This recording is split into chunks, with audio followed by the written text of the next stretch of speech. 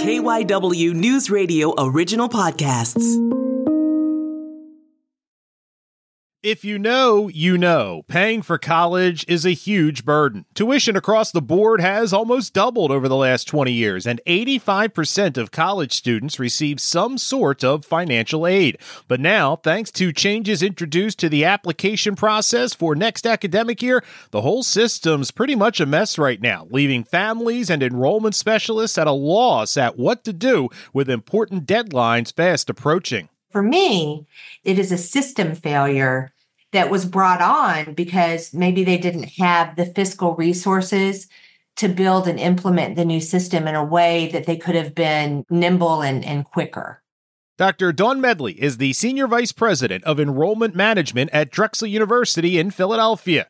If the feds can't figure this out, the ripple effects of an already disastrous situation could get even worse, affecting everything from NCAA recruiting efforts to whether or not students even decide to pursue going to college. Some schools just might end up going rogue and doing their own thing. It's kind of like a 4th and 1 where we have to take a gamble and make sure we're doing what's in the best interest of the students and their families. But in order for students to get that money from the feds, they still have to complete that paperwork. I'm Matt Leon, and today on KYW News Radio In Depth, sponsored by your Delaware Valley Honda dealers, get a deal you'll like on a Honda you'll love. Where did FAFSA go so wrong, and is there any reason why we should expect the people in charge to now get it right? So FAFSA, for people who aren't familiar, what is it? FAFSA is the free application for federal student aid, FAFSA. And it is the first piece of paper or system where students enter into the federal financial aid process. How old is this? How long has FAFSA been around? I would say it's probably been around since the 70s, probably built on what was the initial usage when the GI Bill happened. And then as we move forward, when federal Pell Grants and then the federal student loan programs were created, this was a way for it to be a standardized process across all institutions to be able to have students access federal monies in order to go to college. And as someone who has filled this out on multiple occasions, this is very thorough. Like, this is really a look at the family's financial picture, like, top to bottom. So it is. And so what it does, and they try to equalize all of the information, right? And so where sometimes families struggle with the information that FAFSA gleans and then the reports that come from it is we all have choices about how we spend our money.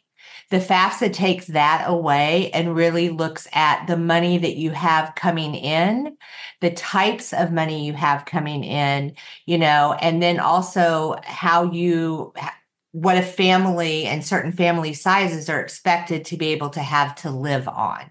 And so they try and equalize that across various, rural and urban environments, the ages of parents, the incomes that students are earning themselves, and they put all of that together in a formula. And they used to come up with an expected family contribution.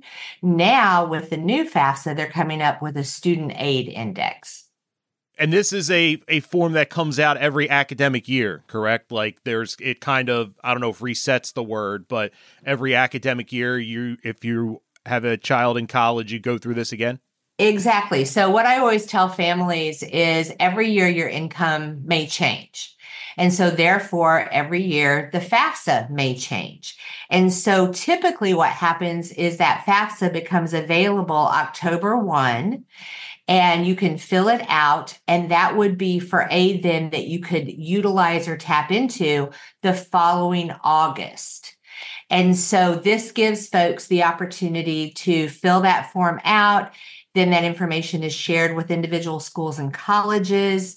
We know what a family is expected to contribute to the cost of the student's education. We can add additional scholarships or need-based aid. And the student then has a pretty clear picture of what their financial aid may look like come early spring, March, April, before they ever have to deposit and make a decision about where they're going to enroll for the following fall. And that's the aim and the goal. We want families and students to have a full picture and know what it's going to cost, what their aid or, loan eligibility is, what the institution can provide. And then families can sit down and have some of those conversations in April of a student's senior year and see, what makes the most sense for them financially and educationally before they have to actually deposit. You mentioned October 1st, and the reason we're having this conversation, and you also mentioned new FAFSA. It seems to me that the train has gone off the tracks with regards to FAFSA and this new form. Kind of talk to me about what the problem is and what happened here, because this seemed like for decades, this was a pretty standard concept with a standard calendar. Everybody kind of understood what the state of play was. What's the change here, and why was the change made? So let me give you a bit of history. So about 10 years ago, we went through a little bit of a FAFSA change where families and students could actually use taxes from 2 years previous. And that allowed us to really move to that October 1 deadline because we weren't waiting on people to do tax forms or anything like that. And so that was the big upheaval at the time, was the prior year. Then from there, great idea, they created a data retrieval tool.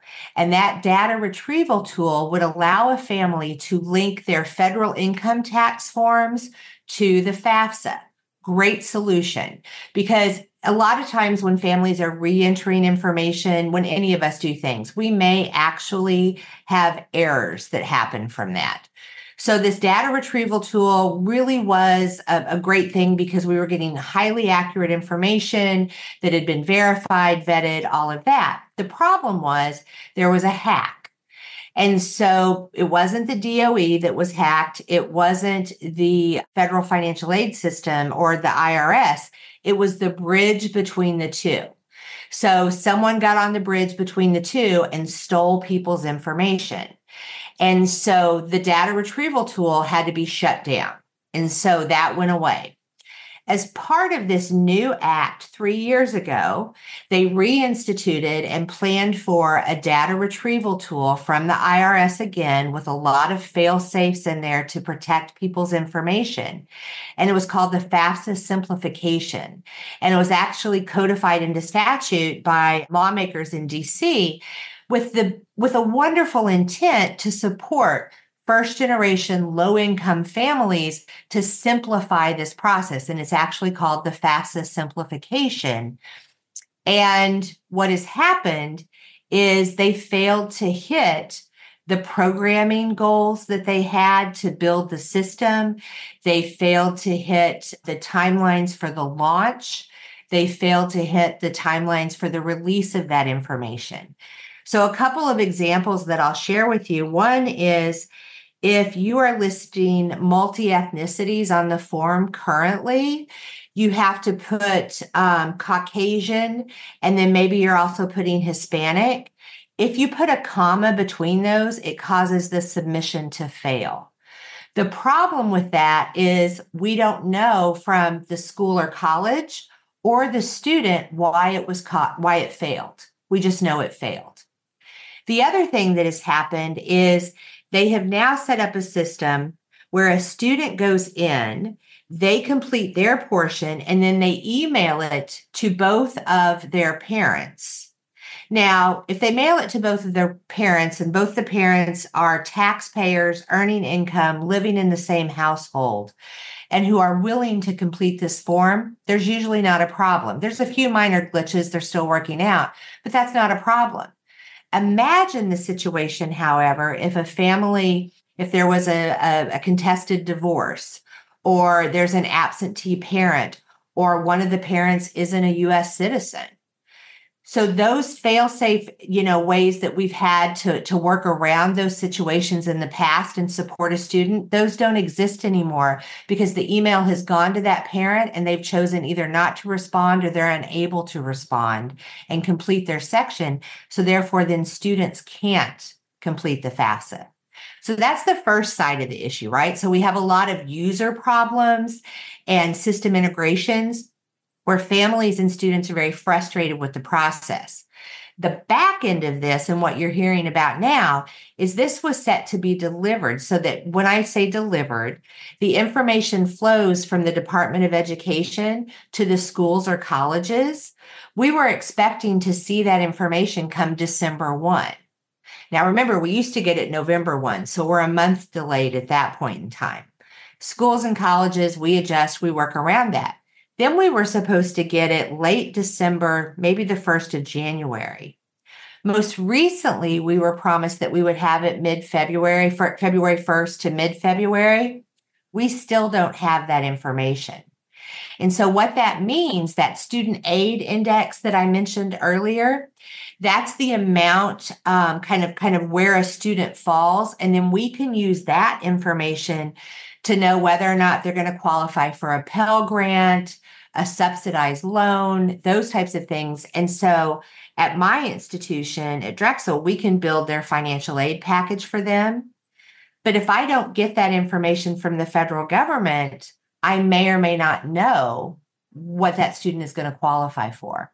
And so that is what has been delayed over time. And so schools and institutions across the U.S., we don't have that information. And so first-time students who have never been through this process before, they're kind of out there in limbo, not knowing what their financial aid package is going to look like from an institution.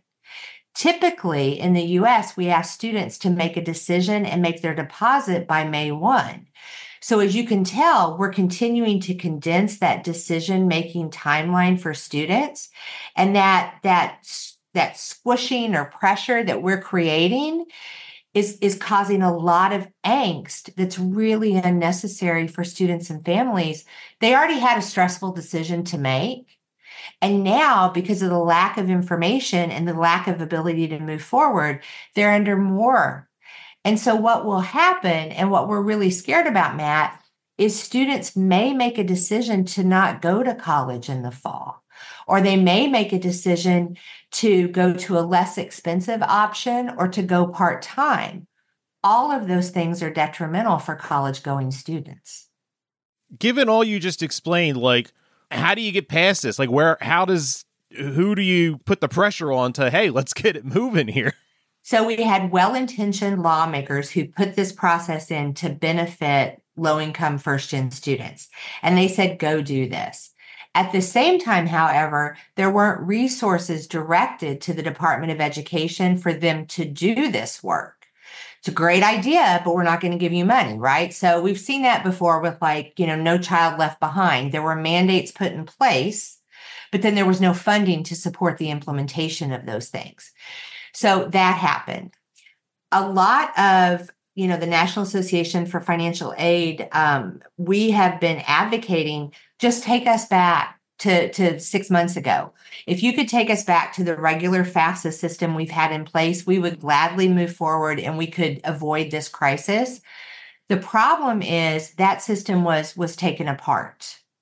And so it doesn't exist for us to fall back. So somewhere along the way, somebody made a decision, and I don't know what the guidance was that they made this decision, but if we have this crutch that we can step back to, we may not be so motivated to move forward. And so they took apart the old system. Well, that's led us to this situation, right? Because we don't have another solution. So now the DOE has come forward and they are investing resources and they're giving money to support institutions and, community-based organizations in supporting students through this.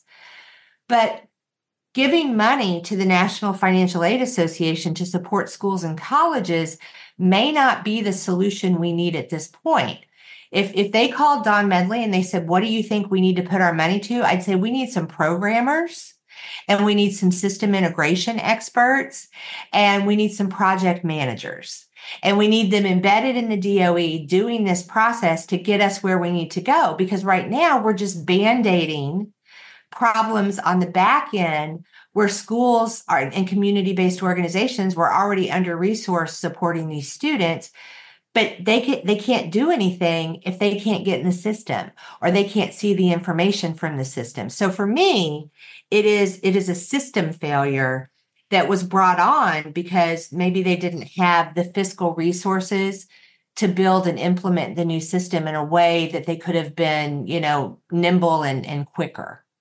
So basically, you bought a new car. It turns out to be a lemon. You come back to the dealer and say, you know what, this doesn't work. Just give me my old car that I traded in back. And they say, sorry, we already destroyed that car and put it in the junkyard. We'll get you a new one eventually. Well, and I take that a step further. I didn't buy the new car. I ordered the new car, and it's not here yet. And I can't get back and forth to work. So that's when I asked for my old car and it's already gone. We need to take a break on KYW News Radio In Depth. We will continue our conversation with Dr. Dawn Medley in just a moment. But first, there's nothing quite like the Honda Accord Hybrid and the CR-V Hybrid when it comes to exhilarating efficiency. With hybrid technology and thrilling capability, these vehicles deliver an electrifying performance on every drive. This new year, discover for yourself what truly makes these hybrids special. Redefine your driving experience with Honda. KBB.com's best value brand of 2023. Contact your local Honda dealer today about the Honda Accord Hybrid and the CR-V Hybrid. And now on KYW News Radio In Depth, let's continue our conversation with Dr. Dawn Medley, Senior Vice President for Enrollment Management at Drexel University. We are recording this on February 12th, and you said kind of the last thing you guys were told was mid-February, the first two right about now. What does your gut tell you? What do the tea leaves you're reading? Do you get anything that leads you to believe that there is a genuine answer on the way in the near future? So I'll give you kind of the collective gut from people who sit in my chair at a lot of different institutions. We're all coming up with alternative plans because we cannot wait, and students and parents and families cannot wait. And so we've been creative in coming up with other solutions because I'm not sure that what gets delivered on February 15th is number one, is it anything going to get delivered? And number two, is it going to be something that's usable? Because that's the other part of this process that's really frustrating for a lot of folks is once that information comes to my institution, then what happens is we use particular software to package students and build that aid. So my software vendor has to be able to receive that information. They may or may not have gotten the data dictionary to know how all that maps yet.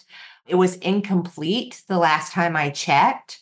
So they're over here, just like we gave the car metaphor, they're building tires for a car that they don't necessarily have the specifications for yet. So as soon as that car arrives, they're going to have to hurry and build tires to fit it.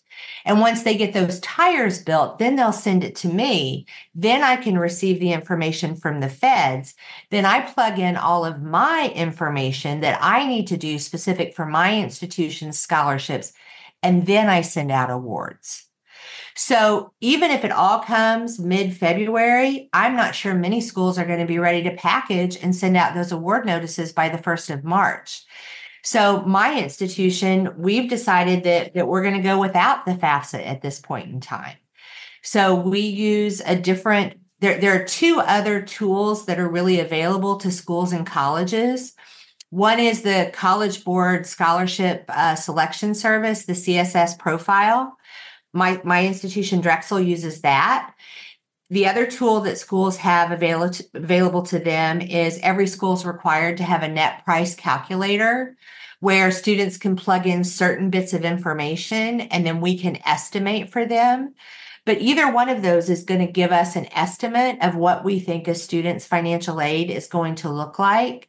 So my institution, we're just going to guarantee if we say this is your estimate and the federal government comes back in and says it's $500 less than what we estimated, then we're going to go ahead and honor that money, right? Because families deserve and need to know. But, some institutions have developed their own mini FAFSA. Some are using net price. A lot are using the CSS profile because families can't wait to make those decisions. The way I was tipped off to this is I do a lot of sports reporting, sports interviews and stuff like that. So I follow a lot of college coaches on Twitter or X or whatever it is this week. And you should see these are people whose hair is on fire right now, trying to recruit classes for the fall or whatever in their respect. And you can just feel the frustration and the feeling of helplessness a lot of them have because they want to tell parents, hey, here's what we're dealing with. And I'm not talking scholarships. This is more for, places that give financial aid in lieu of scholarships at maybe some of your lower levels. Like, this is having an effect. I know this is just one slice of the pie, but you can see in real time the effect this is having on people trying to put teams together. Well, and what I would say is, while the coach's hair is on fire, if you talk to any enrollment person, ours was burn off in January. We don't even have anything left to burn at this point because we've been under the same pressure. But colleges, when they're recruiting students, and given the NCAA regs, so it's very different at D1, D2, D3. D3, they tend to not give athletic scholarships. So they're giving more academic scholarships and a lot of need-based aid. So they absolutely need this information so they can shape those packages for students. D2 is a little more of a mix. But even at the D1 level, it is very important for coaches to know when they've got limited scholarship dollars, they have so much space for counters, non-counters on their roster, given the NCAA regs, they need to know if they're going to be able to access their institutional's need-based dollars to help offset what they don't have an athletic scholarship to spend. Not everyone is an ACC basketball team, right? So a lot of those smaller D1 schools are also reliant on shaping the entire financial package for a student. And many athletes are Pell eligible. Many athletes are, lower income, and so they can benefit from this. It also helps when we're looking to know what other kind of support students may need. Because if a student is Pell eligible, then we look at a package, are they an independent student? Do they have money to travel back and forth home? There's so many things that go into this. It really is, tying the hands of any recruitment staff in what they can actually convey and offer. And athletes, have a particular amount of skepticism toward coaches when they're being recruited because they want to make sure what they are promised is actually what is delivered because they're comparing those aid and scholarship offers across the board. And so when you have certain schools saying, I'm sorry, we can't guarantee this award or we don't know for sure what it's going to be, it's absolutely detrimental to the athletic recruitment. It's detrimental to all recruitment in higher ed. You talked about how different institutions are kind of doing it on the fly in their own way, some creating their own FAFSA, some using other tools. Given this, even if in a couple weeks they come to the table and say, okay, here it is, it works, everything's great, it's even better, it's everything we promised, and it is there going to be a fundamental sea change here that a lot of places started doing it this new way, whatever this new way is, and they just kind of, yeah, great, but we kind of started with this is working, and we're going to go with this? Or do you think when the new FAFSA is up running and doing what it's supposed to be, it'll kind of, everybody will circle back around and, okay, this is much easier, this is how we'll go? So everybody has to circle back around, and that's the thing. So if Drexel tells a student that they're eligible for a $5,000 Pell Grant, the student still has to do the FAFSA in order for that money to flow from the federal government.